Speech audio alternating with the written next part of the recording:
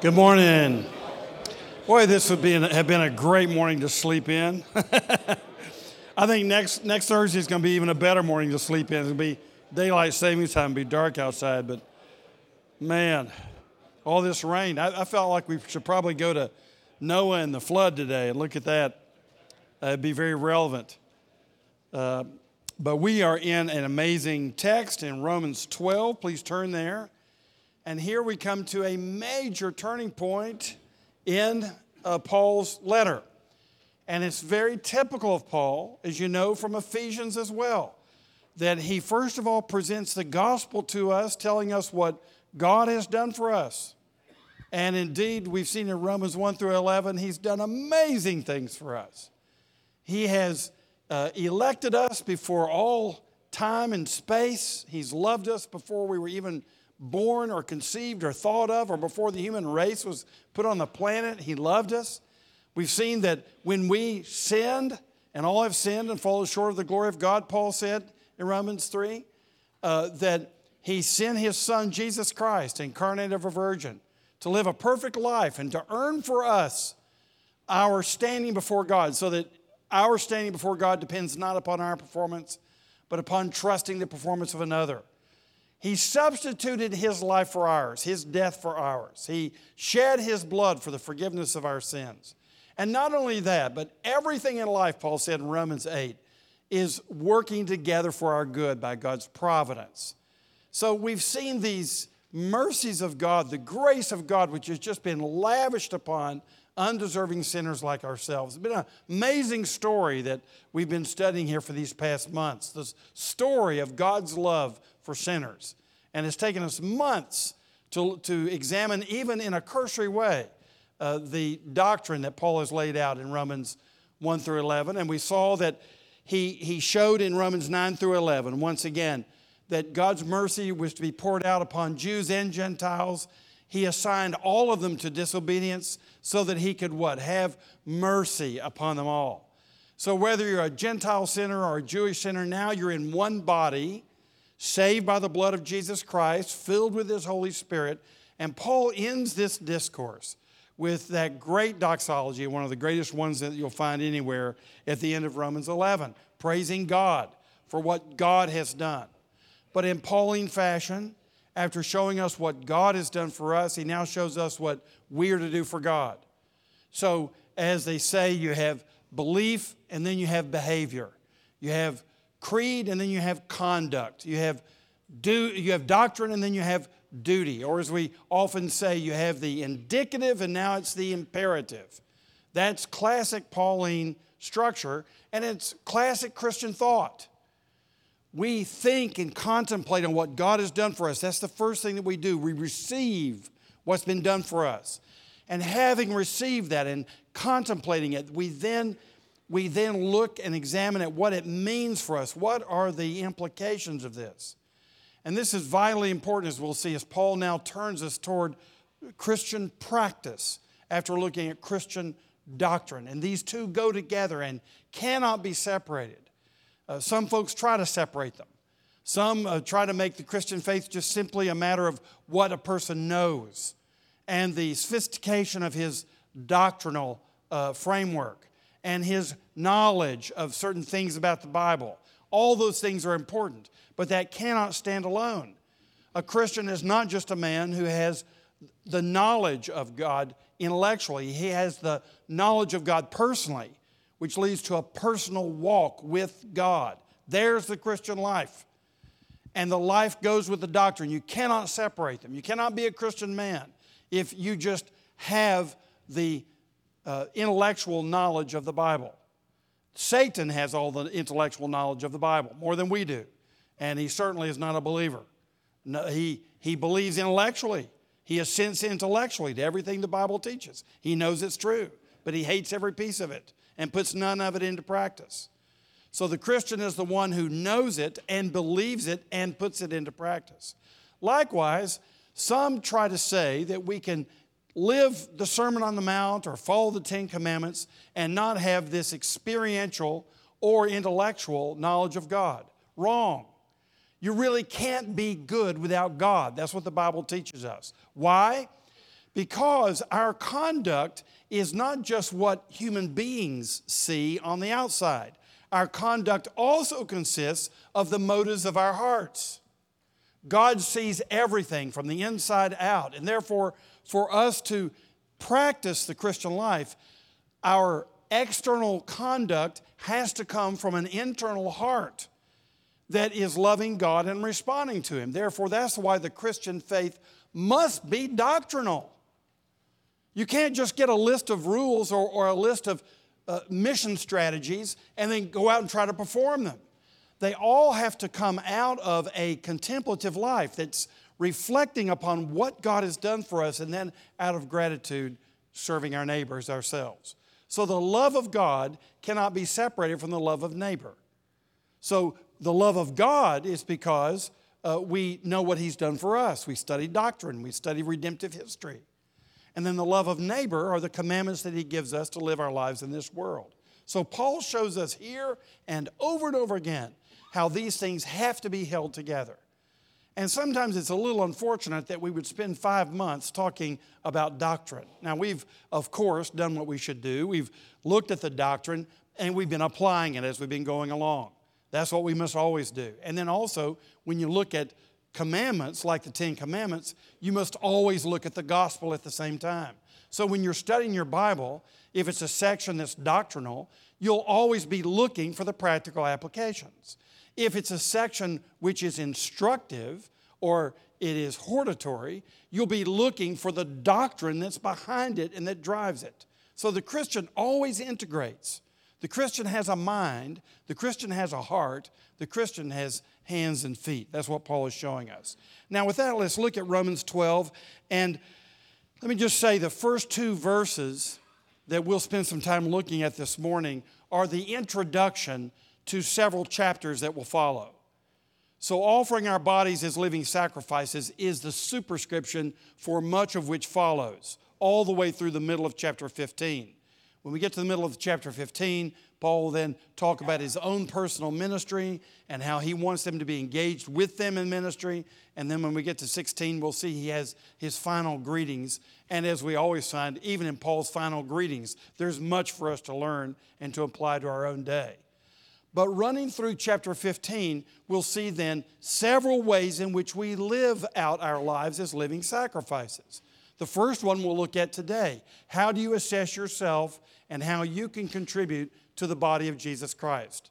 That's the first thing he addresses, is how do you assess yourself before God, take ownership for the spiritual gifts He's given you, and use them in the body of Christ. Then he'll show us how we're to love one another in chapter 12. Then he'll show us how we're to love our enemies in chapter 12. Then he'll show us how we're to relate to the state in chapter 13. Then he'll show us how we're to relate to the law of God. We'll see that the law of God is not just for Old Testament saints, it's for us too. He'll show us that in chapter 13. Then he'll show us how we relate to the future, the coming of Jesus Christ, the end times. How do we relate to that? He addresses that in chapter 13. And then in chapter 14 and 15, he's going to show us how we address the divisions within the church. Jew and Gentile, weak conscience, strong conscience. How do we live in community in peace and guard the consciences of one another? All of these are implications of offering your bodies as living sacrifices. So now we are into the duty section of Romans. It is taking everything that we've been learning and applying it in practical real day life. Let's look at verses 1 through 8 of chapter 12. I appeal to you, therefore, brothers, by the mercies of God, to present your bodies as a living sacrifice, holy and acceptable to God, which is your spiritual worship. Do not be conformed to this world, but be transformed by the renewal of your mind, that by testing you may discern what is the will of God, what is good and acceptable and perfect. For by the grace given to me, I say to everyone among you not to think of himself more highly than he ought to think, but to think with sober judgment, each according to the measure of faith that God has assigned. For as in one body we have many members, and the members do not all have the same function, so we, though many, are one body in Christ and individually members one of another. Having gifts that differ according to the grace given to us, let us use them. If prophecy, in proportion to our faith. If service, in our serving. The one who teaches, in his teaching. The one who exhorts, in his exhortation. The one who contributes, in generosity. The one who leads, with zeal. The one who does acts of mercy, with cheerfulness.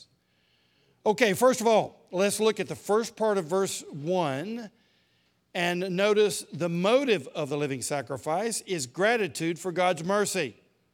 The motive is gratitude. It's important that we be properly motivated in our work for Jesus Christ. It's not proper for us to be serving Him out of mere guilt and shame. We live in a guilt-based culture. Most cultures are shame-based cultures, and you'll find that so much of what we're taught is by guilt and shame. Or in the case of Greek culture, which we've inherited in this country to a great degree, it's an honor-based, which is similar to a shame-based culture. So do this for the sake of honor, we say. Honor your country, honor your family, honor yourself. It's a matter of male honor to do this, that, and the other. And you can see the motive is basically self-referential. It's to honor myself or honor this group or that group or that group to which I belong. But the Christian motive is not honor. The Christian motive is gratitude for the grace of God toward us. It's a desire to glorify Him out of thanksgiving for what He's done.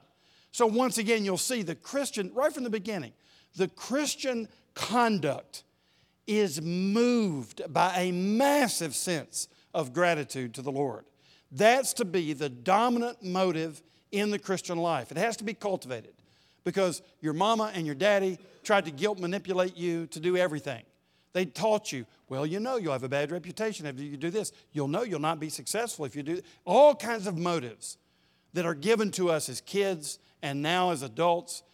Christians have to rethink everything. And it's when you become a new Christian, you're working counterintuitively because you've been motivated in a certain way. I know a young man who it took him months to become a Christian because his whole life, his whole young adult life, and back to his teen years, had been motivated by anger. And he knew it. He was wise enough to know that he was an anger-motivated person.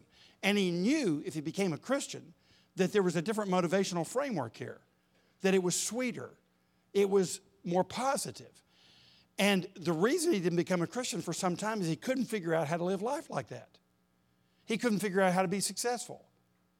He had been so used to being anger motivated. Well, you know what? You have your motives, and you've been working that way for a long time. You're like a drug addict. That's how you know how to live. That's how you know how to be successful. Fear-based, guilt-based. You know, there were some successful men who met together in a prayer group for 20 years. And one of them told me, after 20 years, they finally admitted to each other, the reason they were all successful executives was because of the fear of failure. If you ain't going up, you're going down. And they were just driven by fear of being a louse, of being a failure. So whatever your motivational framework is, you need to know what it is and then intentionally work against that motivational framework so that you may be a grace-motivated follower of Jesus Christ. Now notice, even in the appeal that the Apostle Paul gives here, how gracious it is. Paul himself had been a guilt, performance-based religious leader. That's how he had operated, out of fear and guilt manipulation, and even killing people who didn't agree with him. So over those more than a decade of sort of reworking his whole system and renewing himself, he had to change his motivations. Now look at what he says here. I appeal to you. He doesn't say, I command of you, or I'm going to chop your head off if you don't. Look at the exhortation here. It's the same word that we use for the Holy Spirit, the paraclete. He says, parakaleo, I appeal to you. So he's coming to us as a beggar. Isn't this amazing? The Apostle Paul, none less than the Apostle Paul, is begging us. Yes. Why? Because he's been saved by the grace of the Lord Jesus Christ. And he knows it's highly inappropriate for someone who's a fed beggar to go start commanding other beggars around as though we're not beggars ourselves. Look at the Apostle Paul. I appeal to you, he says.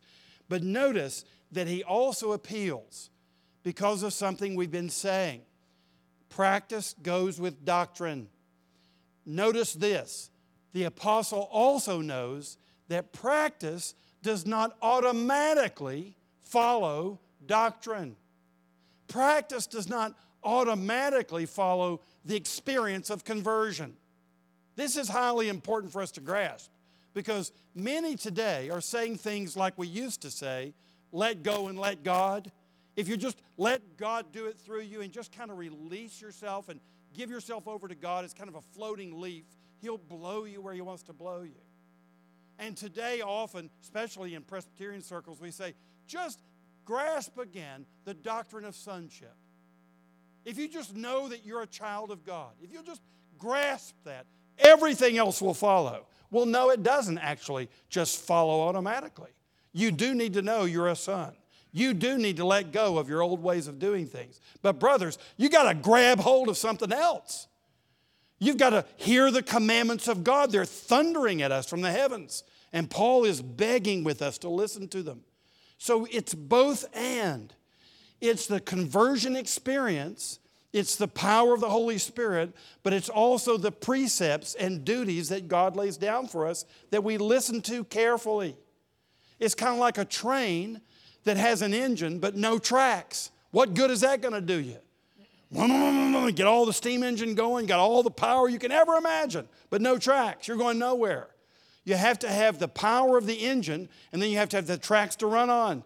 What Paul's giving us here are the tracks. We got to pay attention to them. We got to know where we're going. And we have to be very careful and scrupulous about doing it. So he appeals to us. There's an urgency here, but it's done in a very tender way. Notice also the tenderness of how he addresses us. He calls us brothers. Now you know that the Roman church to which he's writing was largely made up of poor people and slaves. Now the only way Paul reached the uppity group was because he was in prison, and through the prison guard, he got to Caesar's household. So he did preach to the wealthy too. And there were good business people from Rome, like Prisca and Aquila, who were native Romans. They traveled because they were Jewish and had been scared out of the city. But there were some prominent business leaders and others from Caesar's household that became Christians. But dominantly, this was a poor church made up of probably half slaves. And what does he say to them? Brothers. He didn't use his apostolic titles, just called himself a brother. How important this is. How the church today would be changed. How your church would be changed. If everybody in that church were considered brother and sister by you, family, with all the rights and all the affections that go with family. That's what Paul is saying. You see how tender this appeal is? He's coming up under us to beg with us. He's calling us brothers, even though he is the great apostle. And then he says, by the mercies of God. This is the key word, mercies. And you'll find it in chapter 9. You'll find it in chapter 11, where he talks about God's mercy to us. He says, by those mercies, because of what he's done, recorded in 1:11. Now let's go 12 and following. And these mercies are multiple, as we've mentioned. Now, secondly, notice the means of this living sacrifice, and the means is your whole self. He says, present your bodies as a living sacrifice. Now, notice he says bodies. This would have been somewhat alien to the pagan world to which he was preaching. The philosophical framework there was pre-Gnostic, but generally was in this sort of mode, that spiritually what's important about you is your spirit. Your body is basically dead weight. And your salvation, in a pagan perspective, was being released from your body and just simply being pure spirit. Spirit is good, material is bad. That was the general framework. So since you're a material being in this life, getting rid of the evil material part of yourself would be your liberation. There are some people today that think that. Just being liberated from the body is their salvation. Paul says, no. You not only bring your soul to God, you not only bring your spiritual life to God, you bring the body He made and gave to you. You bring it to Him and lay it on the altar. The Christian faith is very gritty. It's very physical. It has to do with what you do as well as what you think. Notice how John Stott put it in his commentary that some of you have read. He said, no worship, and we could say no service, is pleasing to God, which is purely inward, abstract, and mystical. It must express itself in concrete acts of service performed by our bodies. So there's nothing more grotesque than seeing a church do this and then ignore the poor. Seeing a church do this and then show preference to the rich and the powerful. Nothing more grotesque than that.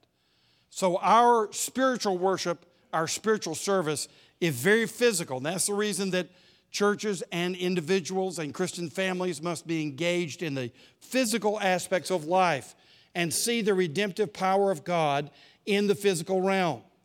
Now, how do we do this? He says a living sacrifice. What does he mean there? In the Old Testament, if you're looking for the most common word to describe an act of worship, what would that word be? The word sacrifice.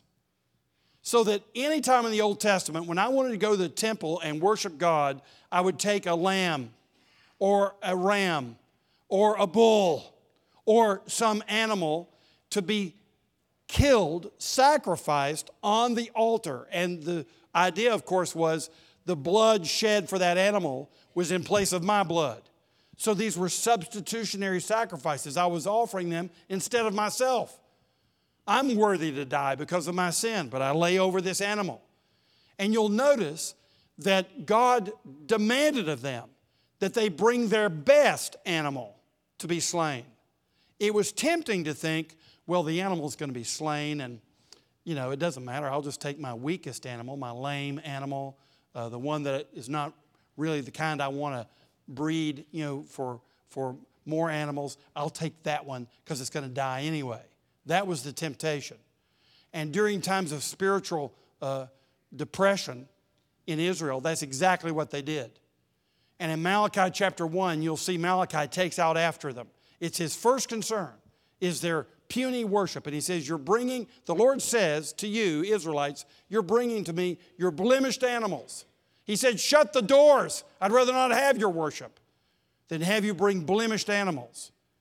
And so what we learn in the Old Testament, the most common form of worship is sacrifice, and sacrifices are not automatically acceptable. They're only acceptable if it's your best.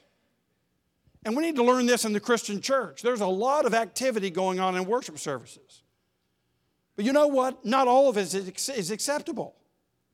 The worship that is acceptable to God is coming in the name of Jesus Christ and for His glory. And it's being done according to His word. Just as in the Old Testament, He told us what kind of animals to bring forward. In the New Testament, He's also given us principles for worship. To say, this is what's acceptable to me. This is what is a pleasing aroma to me. Now, in the New Testament, it's interesting that you have 3 places where the Old Testament word for sacrifice is used. So there are 3 tangible ways in which we, even in the New Testament, can bring sacrifices to God. We don't bring animals anymore, so what do we bring? Well, of course, first of all, we understand that the great sacrifice that has replaced all of the bloody sacrifices is the sacrifice of the Lord Jesus Christ. Paul says, I pour out my life like a drink offering on the sacrifice of Christ. It actually says I do that on the sacrifice you make. So his life was a drink offering. It wasn't a bloody substitutionary sacrifice. It was a sacrifice, but it wasn't an atoning sacrifice, and neither is your life. Your life is a drink offering being poured out on the great bloody offering of the Lord Jesus Christ. And He's the only one who can atone for our sins. So that great sacrifice has already been offered. And when we come to church, when we come to worship in private or in public, we're coming with that sacrifice. We're coming in the sacrifice of Jesus Christ, in the name of Jesus Christ, through the mediation and merit of Jesus Christ. So that great sacrifice has been offered for us, but we still have our drink offerings, our sacrifices that we can pour out. What are those? Well, in Hebrews 13, Paul says that when you praise His name, it's a spiritual sacrifice. So when you go to church and you sing with your heart, it's a sacrifice. Even if the person in front of you thinks you're way off key, it doesn't matter. You're singing with your heart. You're singing lustily to the Lord, as Wesley used to put it. And you're singing as a sacrifice to the Lord. You're giving Him something tangible. So when we sing, it's not just an option. Hey, those of you who like music, hey, join in with us. Or you know what? If you can contribute to what the choir's already doing, go ahead and sing out. Otherwise, the rest of you just listen. That's the way most people act. Or if you go to a contemporary service, hey, man, we turned up the PA system. Just sit back and let your rib cage rattle with the PA system and let the band do it for you. And, just get your coffee and drink and listen, chat with each other. It's kind of like a concert, That's the way people treat worship. No, the worship that is acceptable to God is not drinking tea and coffee and chatting with each other while the band is performing for you.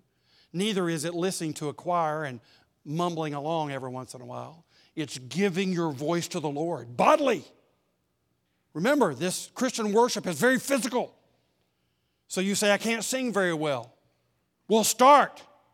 Sing the best you can. You say, well, I'm old. Well, do it before it's too late. Get it going. Sing. Offer something to the Lord. It pleases Him. You say, well, it'll make no difference to the poor in Memphis. No, but it'll make a difference to the Lord. And that's the one we've come to worship. He wants it. He wants His children to sing. Sing out. When the liturgies are there in your church or responsive readings, speak up. When there are vows to be taken, speak up. When there's some part for you to play verbally, speak up. That's your physical offering to the Lord. Also in Philippians 4, you have another example of sacrifice. Paul says to them in Philippians 4, this dear church that he loves so much, who had sent him supplies while he was in prison. He said, this is like a sweet aroma before the Lord. It's a sacrifice. So our gifts to expand the kingdom of God are sacrifices. They're tangible offerings. That's the reason I say in the day of doing everything digitally, you know what? If you can give physically in the worship service, I always encourage that. Why? Because that's part of your tangible physical worship, is to take the tangible physical assets that you have and handing them over to the Lord for His glory. So that's what we want to do, is be involved in sacrifice. Now, thirdly, look at Romans 12. That's the other example of the word sacrifice. And here the Apostle Paul is saying, look, you don't just sing and put your offering in the plate. You put your whole self in the plate.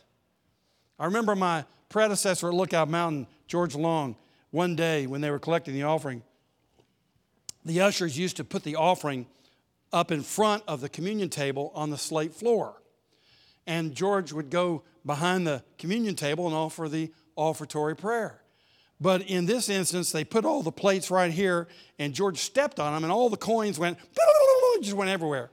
Well, before George prayed, he said, let it never be said that the Presbyterian pastor in this town didn't offer his all in the offering plate today. So that's the key. Offer your bodies, your whole body. Put it in the offering plate. Put your whole self before the Lord. So every time you come before the Lord, you are asking Him to take your whole self, body and soul, as a living sacrifice, not one that's killed like the animals. We're letting you live, at least for now. But you're a living sacrifice before the Lord. And notice that this is holy and acceptable to God. How do we live a living sacrifice? By living a holy life. And why do we do so? Look at the conclusion. It is your spiritual worship. Now, the word spiritual is very interesting. It's translated in different ways. I think the RSV translates it reasonable worship. And I actually prefer that translation because the word here in Greek is the word from which we get the word logic. So it's your logical worship. And what does the apostle mean here? It is spiritual worship, but it's only logical. Why? If Jesus Christ laid down his whole life for you and shed his blood that you would have eternal life, is it not just logical that the only response is that you give him your whole life to follow him and to be at his service? So offering your bodies as living sacrifices is just logical thinking after what God has done for you in Jesus Christ. So the means of the living sacrifice is your whole self given over to God for his service. Gentlemen, in your small groups and in your private meditations, this is what you need to be thinking about. How can I more fully, more obediently, more faithfully give my whole self to the Lord? What are you holding back this morning? What in your life is not given over to him? What little part have you carved off for the satisfaction of your flesh? What aspect of your relationships have you said, I just can't tackle that now? Which is to say, I don't want to do that. That's another version of no. What areas of your life have you said no to the Lord in? And come to him today and say, Lord, I want to give you everything in my life. That's the only logical worship there is. And actually, it's the only acceptable worship there is. How can you worship God who has given you everything with part of yourself? It's impossible. It's totally unacceptable. So the only way we can worship is continually to come to him and ask him to take everything that we know about ourselves, to give it to the one, to everything we know about him. And of course we don't do that perfectly. We won't until we get home. But we're continually seeking and aspiring and repenting toward that standard. That's Christian conduct. Nothing less than that is acceptable Christian conduct. That's what the apostle is saying. I plead with you to grasp this and stop playing Christian games and stop trying to be a partial Christian. That is not a Christian at all, he says. I plead with you to offer your bodies as living sacrifices. Now, thirdly, notice verse 2. You say, all that time took one verse? Well, sorry about that. We'll move a little bit more rapidly. But verse 2 is a very important verse because here he's showing us the mentality of the sacrifice. The mentality is a renewed mind. Everything changes. The mind is the window to your soul, the Puritans used to say. The mind is what sheds light on everything else in your being. You've got to take your mind seriously. You know, it's one thing for Christians to think a particular way. It'd be better if they'd just think at all. And you know, when you look at even the political campaign that's going on, you find Christians who just fall head over heels for someone who's not even nearly a Christian. And they have religious devotion to his cause. You see this almost in every campaign where Christians will get divided and zealous. I mean, angrily zealous about their political positions. And just showing that they haven't been thinking very much at all about the kingdom of God. Just think.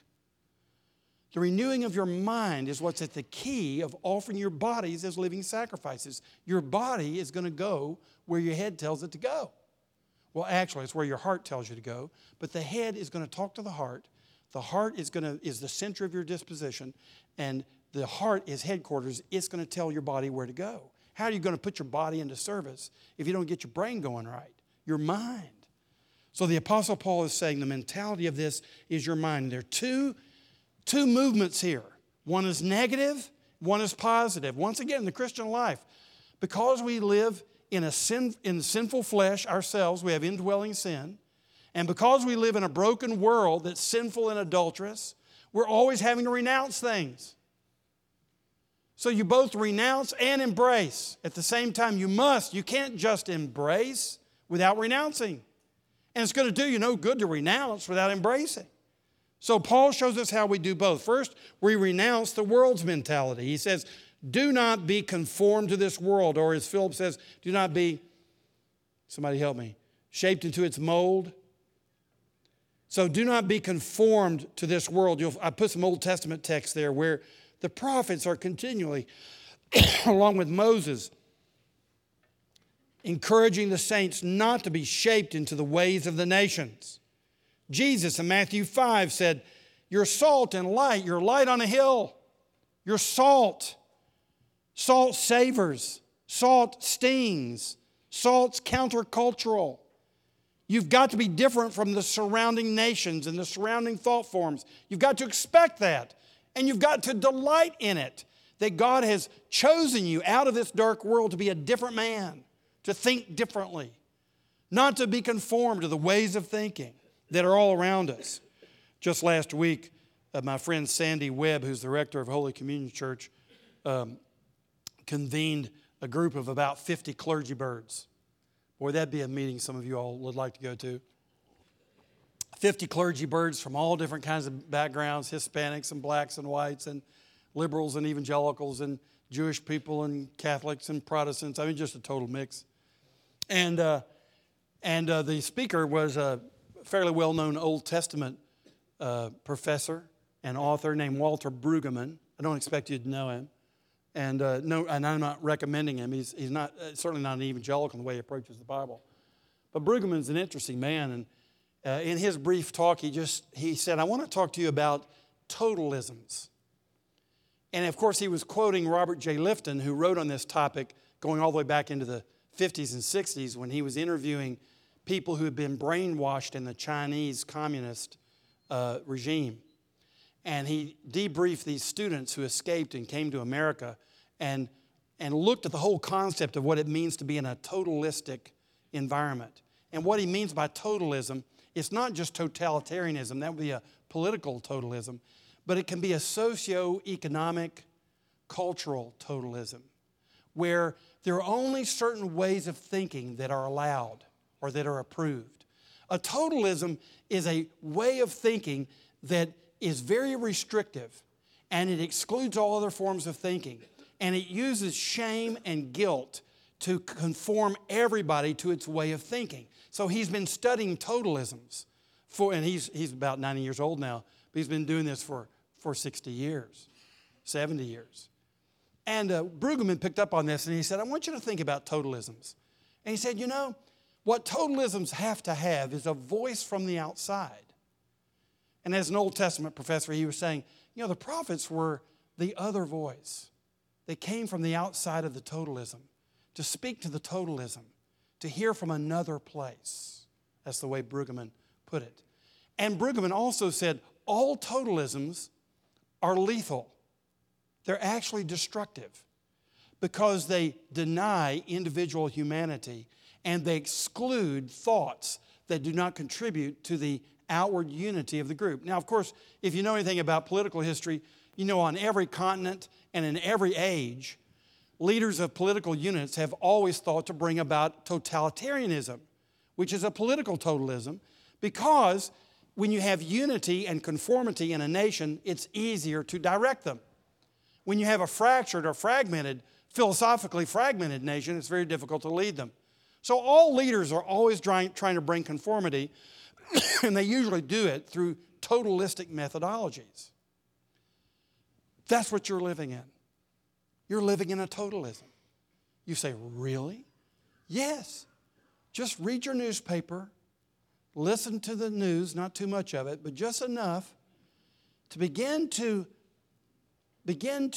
infer what are the totalistic concepts here, where it's completely unacceptable to think a certain way, where you're immediately excluded if you think a certain way. And then, isn't it true that our totalism, whether it's our, as Eisenhower said, our military financial empire that we work with, or whether it's a secular postmodern philosophical totalism, or whether it's an elitism totalism, or whether around many of our tables last week was being said a white supremacy totalism. What is the totalism that we live in? What are the other voices that we need to hear from the outside? Paul is saying, don't be conformed to any of these worldly totalisms. Don't allow it to happen. And if the gospel of Christ is not at the center of your totalism, you can count on it. You're going to have to be the voice from the outside. It's because they're all lethal and they're all going to decay. They're all going to be corrupt. So every human-based totalism is lethal and requires the voice from the outside. And you're in the perfect situation, if you're a follower of Jesus Christ, to be that person.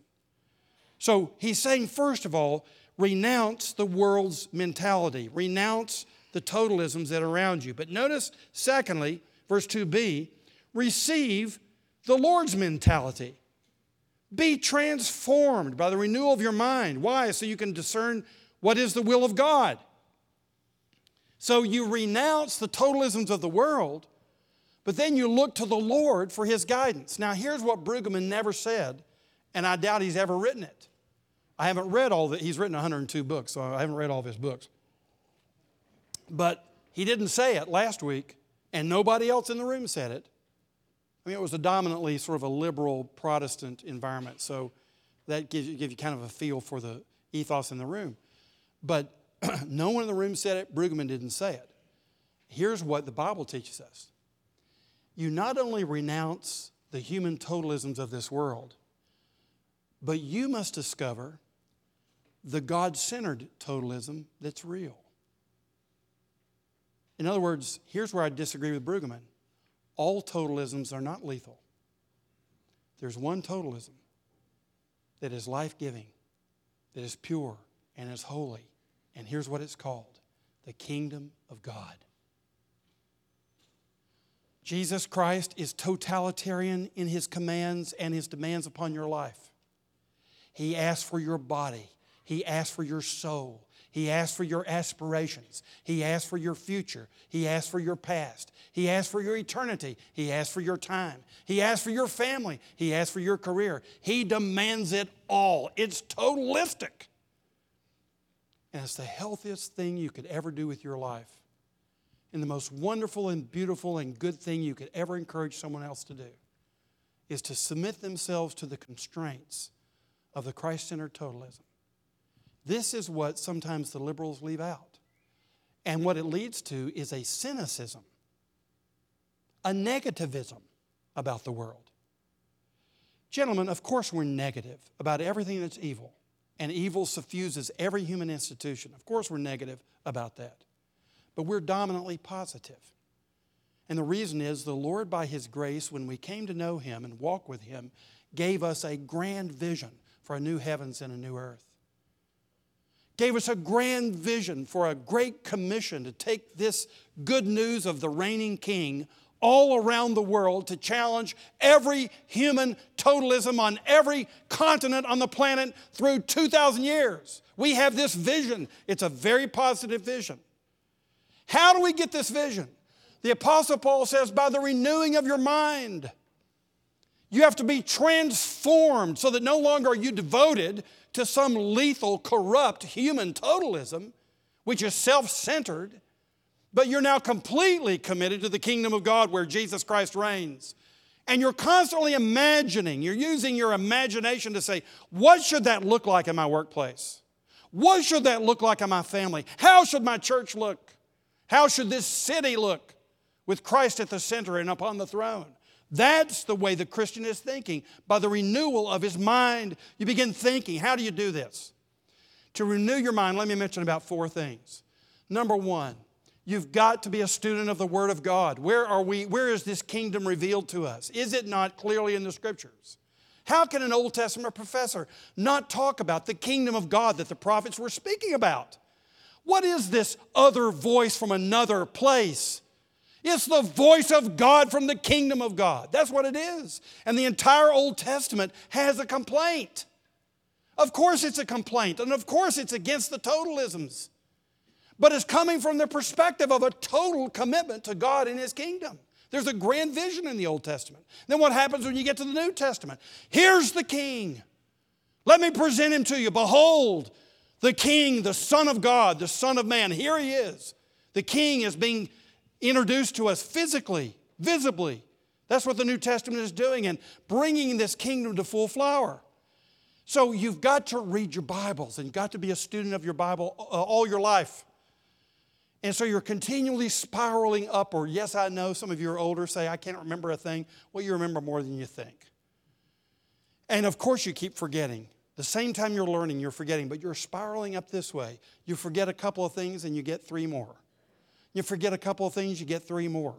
And you just slowly make your way up the staircase, spiraling around, spiraling up instead of spiraling down.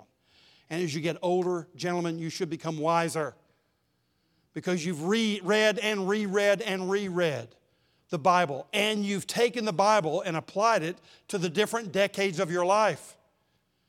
And when you're reading a text in your 20s, it'll be read a little differently when you get to your 40s. Have you noticed this? That when you get into some of the other issues of life, you'll see things differently. That's the reason that we need every generation around these tables. We need to be communicating with people from different decades so that we can hear the Bible in different generational contexts. So we study the Bible. Secondly, we prayerfully contemplate the Bible. We ask God to show us what it means for us. Reading this text today, what does it mean for you in your workplace? So you're praying, asking God to give you a renewed mind. Behold, all things have become new, says Paul in 2 Corinthians 5. What's the newness of your mind looking like? Thirdly, you learn to read in areas that will inform you about the various aspects of life from the perspective of a renewed mind. So it depends on what you're studying. If it's politics, you learn to read people who are thinking from the Christ-centered perspective. If you enjoy politics, don't go do that without training yourself. How to think like a Christian, for heaven's sakes. So if you have an interest in sports, study the Christian perspective on sports. There is one, you know. Maybe you haven't thought about it. Everything you do is thought about from the angle of the Christian. You have to read broadly. Fourthly, I was going to mention you need to listen to wise people. It's amazing what you can learn by listening to people that you perceive are wise. And what does that lead to? It leads to being able to discern what is the will of God, verse 2b. That's what you're shooting for. Discerning the will of God, His acceptable, holy, pleasing will. What is it? The Bible, prayer, books written by wise people, and relationships with wise men. And through debriefing them and through living life under the banner of God's love and His Word, you grow in wisdom. You should expect not only to grow in age, you should expect not only that your hair gets whiter and your step gets shorter and slower, but that your wisdom is growing. That's what you should expect. It should happen, shouldn't it? Why should we go backwards? Why should we stay flat? We should be growing in wisdom. That's how you do it. Paul says, I'm pleading with you. Don't be conformed to everything around you, but be transformed by the renewing of your mind. Now, lastly, we have about 5 minutes to deal with this. Let's talk about the modality of the sacrifice, and that's your service. How do you offer your bodies as living sacrifices? The first thing he mentions here is your service to the body of Christ. Now, in order to do that, notice, first of all, that we must assess ourselves honestly, verses 3 through 5. Assess yourself honestly. How important is this? Men are not useful when they don't see themselves as they really are. If you think you have more than you've got, you're dangerous. If you think you have less than you've got, you're useless. You don't want to be dangerous or useless. You want to know exactly what you've got. And now you know what to offer. It's just that simple. And men make both mistakes. Those who are more narcissistic think they've got more than they've got. And they make claims and promises they can't keep because they assume they've got power to make America great. Sure, you're going to do that. The only way you can try to do it is to be a Nazi and break all the rules, democratic rules that are in our country. The great temptation of politics is to make promises you can't keep. And that's the reason that narcissists often are drawn to politics, because you get to make these grand statements that are way beyond your ability or power to perform. Be careful in your workplace. Know who you are. Don't make promises you can't keep. Don't vaunt yourself to someone because you're trying to get a job. Don't overstate what you can do or who you are. I don't care what the job is. It's not worth your integrity. to be sacrificed. You keep your integrity. You're a Christian man. So you're going to have the renewed mind. You're going to come to this situation differently than other people come to that job interview. So we don't think too much of ourselves. We also don't think too little of ourselves. Men with low self-esteem tend to do this. They tend to think too little of themselves. And why do they enjoy doing that? They enjoy doing it because if I convince you I'm not able to do something, you won't ask me to do it. It's kind of like the reason men never learn how to operate the dishwasher. You just can't do it. Well, that's convenient. La-di-da. It doesn't take a rocket scientist to figure that one out. And so people will claim that they don't have abilities or gifts to do things because, frankly, dang it, they just don't want to do it. And so they down-mouth about themselves, and it keeps them out of obligations. And the reason I know that one is because that was my technique until I became a Christian, seriously. And I've been working on it ever since. And I realized that I was fearful. And I wasn't opening to the possibility that I might do this, that, or the other because I was fearful of being thrust into obligations that I didn't think I could perform. Anybody identify with that? And here's what Paul is saying. You've got to assess yourself accurately for the glory of God so that you will not either be dangerous or be useless. Now look what he says. First of all, it's before God. He says, by the grace given to me, I say to everyone among you not to think of himself more highly than he ought to think, but to think with sober judgment, each according to the measure of faith that God has assigned. What is sober judgment? Sober judgment is judging like God judges. So a humble man is a man who sees himself as he is in the presence of God, nothing more and nothing less. The humble man sees himself as he is in the presence of God, nothing more and nothing less.